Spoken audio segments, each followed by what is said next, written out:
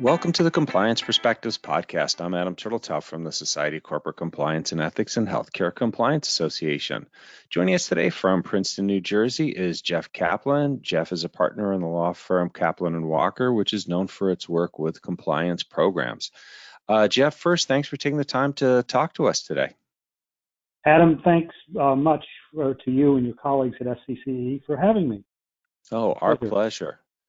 So today we're going to be talking about the sentencing guidelines, and it's been 30 years since the guidelines were born. You've been a part of compliance and ethics that whole ride. Do you think we're there yet, Jeff, or have we, to borrow from the song, only just begun? Well, I think we're only just getting started.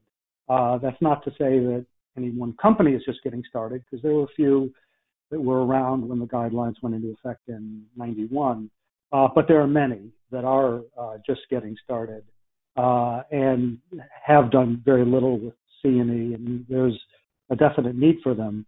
But I do think it's important to keep a historical perspective on this, because when back in 1991 the guidelines went into effect, I think those of us who were involved, Joe Murphy and others, would never have predicted that it would have gotten as far as it has done over the last 30 years. So fair to view the cup as more full than empty, and hopefully getting fuller every day.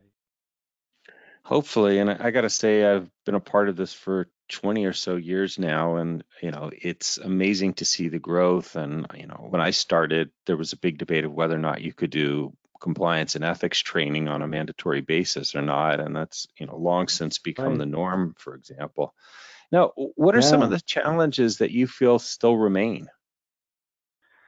Well, the overarching one, which would have been the challenge at any time over the last 30 years, is to get senior managers to treat compliance and ethics as a real business priority, meaning going about it with the same degree of resolve and results-orientedness that one would R&D or marketing, sales, etc. And obviously that's one place among many where having strong support from the board makes a difference. Another challenge is somewhat related to the first one we just discussed, is what might be called the mission accomplished phenomenon. And that is, there definitely is a tendency in some organizations to view compliance and ethics as an event rather than an ongoing commitment and process. I referred to this in a blog post recently as the problem of the middle-aged compliance program. And there's no one tactic to handle this, but as a general matter, one must find ways to maintain a sense of urgency, if you will, to a program. Yeah, which is difficult, because one of the problems is, if the program's working well, there doesn't seem to be incidents, and you don't have that sense of urgency of, oh my goodness, what's going on? We really need to invest more, when in fact, that the investment you're making is what's preventing things, and hopefully, will continue to do, but you never know what's around the corner. Now, you and I are both a fan of behavioral ethics. The whole field, I think, is really enlightening, since it really looks at the way humans act. And we think it needs to, we both, I think, agree that it needs to be incorporated more into compliance and ethics programs. First, for those who are less familiar with it, can you describe what it is? Yeah, it's an extremely interesting area, as you and I have discussed numerous times over the last few years. And I think a potentially very productive one. Basically, behavioral ethics is part of a broader field of behavioral science. And the behavioral ethics part shows how, due to, I guess you call them cognitive biases, certain cognitive biases, we are not as ethical as we think we are. And lots of studies over the decades have shown that. And we won't go over the studies today, it would take too much time. But the conflict of interest blog, which is URL is what I just said, does have write-ups of a number of those studies. But that, going back to the big picture, if we can't rely on our ethical instincts, and that's what behavioral ethics suggests, then we are less likely to be complacent about the need for strong compliance and ethics. And you picked up on the word urgency that I like to think of this as relating to. And I think for some, behavioral ethics can be what it takes to make compliance and ethics urgent again. I find the whole field fascinating. Through experiments, they've illuminated how, for example, if people are in a rush, they're less likely to do the right thing, Right. or have shown that if there's others around, we tend to wait to see what they do versus act. And to the extent that we understand what those factors are and can start designing programs where we try and give the right cues to people to do the right thing and eliminate those which suggest doing the wrong thing, the better we are, because this really is about human behavior and what people do day in and day out in their job when faced with difficult decisions. Now, how would you advocate better incorporating behavioral ethics into compliance Yeah, programs? there are different ways. Probably the main vehicle for importing, I guess you could say, behavioral ethics into compliance and ethics programs is through training and communication. Um, for example, I know of one company where the chief compliance and ethics officer made a video for the whole workforce explaining behavioral ethics and why it's important to preventing wrongdoing. Uh, Certainly, meaning behavioral ethics, can be used in rewriting or rewriting the manager's duty of a section of a code. I would say the other area or way in which behavioral ethics can be sort of imported into a company's compliance program is through risk assessment. And so, for example, what you just described about the pressure and rush and what that could mean to a compliance program, that's something that should be, I think, factored into behavioral ethics. To risk assessment. It's not the only part of risk assessment, but it can be useful, and particularly the study that you alluded to, which actually goes back to the early 1970s, shows that being rushed can have an incredibly powerful effect on one's ethicality. And so that's a good thing. And there are others to factor into your risk assessment. And there are others as well, obviously. Yeah, given all the research into how people under stress tend to make bad decisions, just period, not just ethical ones, I've long thought that risk assessment should add a layer of which is the most stressed parts of the organization or Yeah. individuals, and just assume you need to be focusing a bit more there. Now, how else do you see compliance evolving over the next few years? I mean, you've seen a tremendous evolution of compliance and ethics programs over the last 3 decades. What do you think is going to be coming next? Yeah, I sort of hesitate to take out my crystal ball since I didn't see.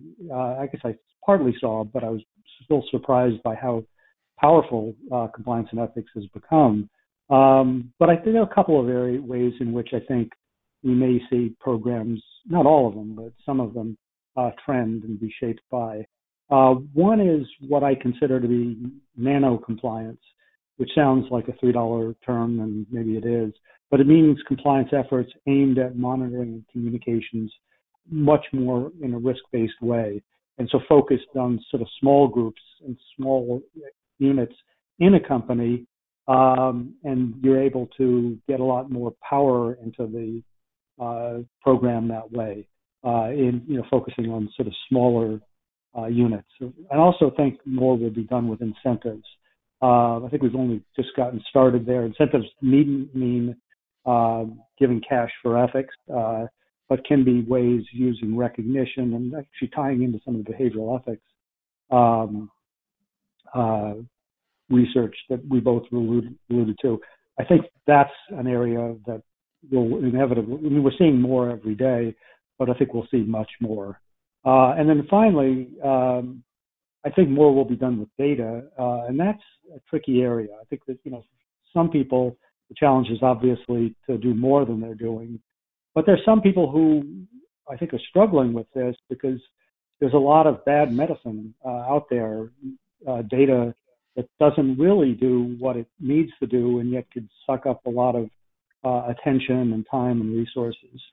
So I guess that's a prediction, but we'll just have to see. So now, speaking of data, I've been reading a book called Real World AI about Mm. artificial intelligence by Alyssa Simpson Rockwerger and Wilson Pang. Alyssa is going to be speaking at the HCCA annual meeting. When it comes to artificial intelligence, companies are all gung ho for it. It does have a lot of potential.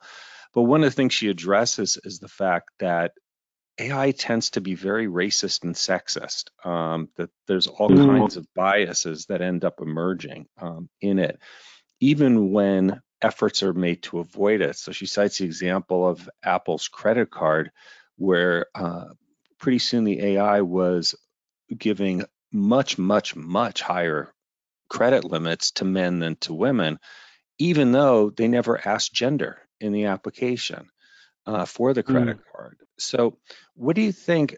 How do you think compliance people and ethics people need to start getting involved in this, and what should they be thinking about? I mean, it seems to me it's a burgeoning area with one that holds tremendous risks that we're not fully aware of yet.